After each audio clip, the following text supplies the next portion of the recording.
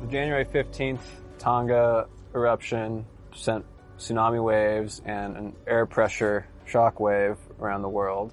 The shock wave pushed small tsunamis in front of it, so it generated tsunami in all bodies of water. And even more surprising was that when this shock wave, which moved about 300 meters per second, was over deep water, like a trench, it was pushing water at about the same speed as it was moving. So there was resonance there. It pumped energy into the wave and created a bigger wave. And that's the wave that hit Santa Cruz.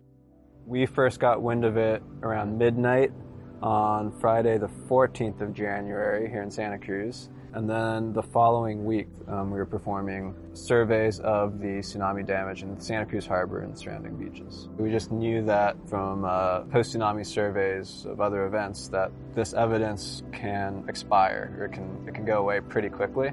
And our data is very useful for validating models of the tsunami in the far field, which is in the, very far away from the actual source.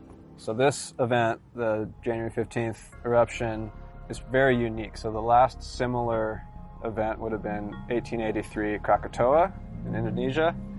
And that killed tens of thousands of people. And it was also a large volcanic eruption with a pressure wave that went around the world and a tsunami that went all over the Indian Ocean, maybe even the Pacific too.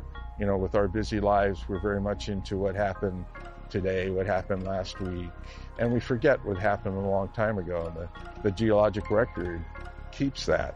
And it's so important for people to know that large tsunamis have happened in an area in the past, and that leads to planning for future tsunamis, and that planning will decrease destruction of property and it will save lives.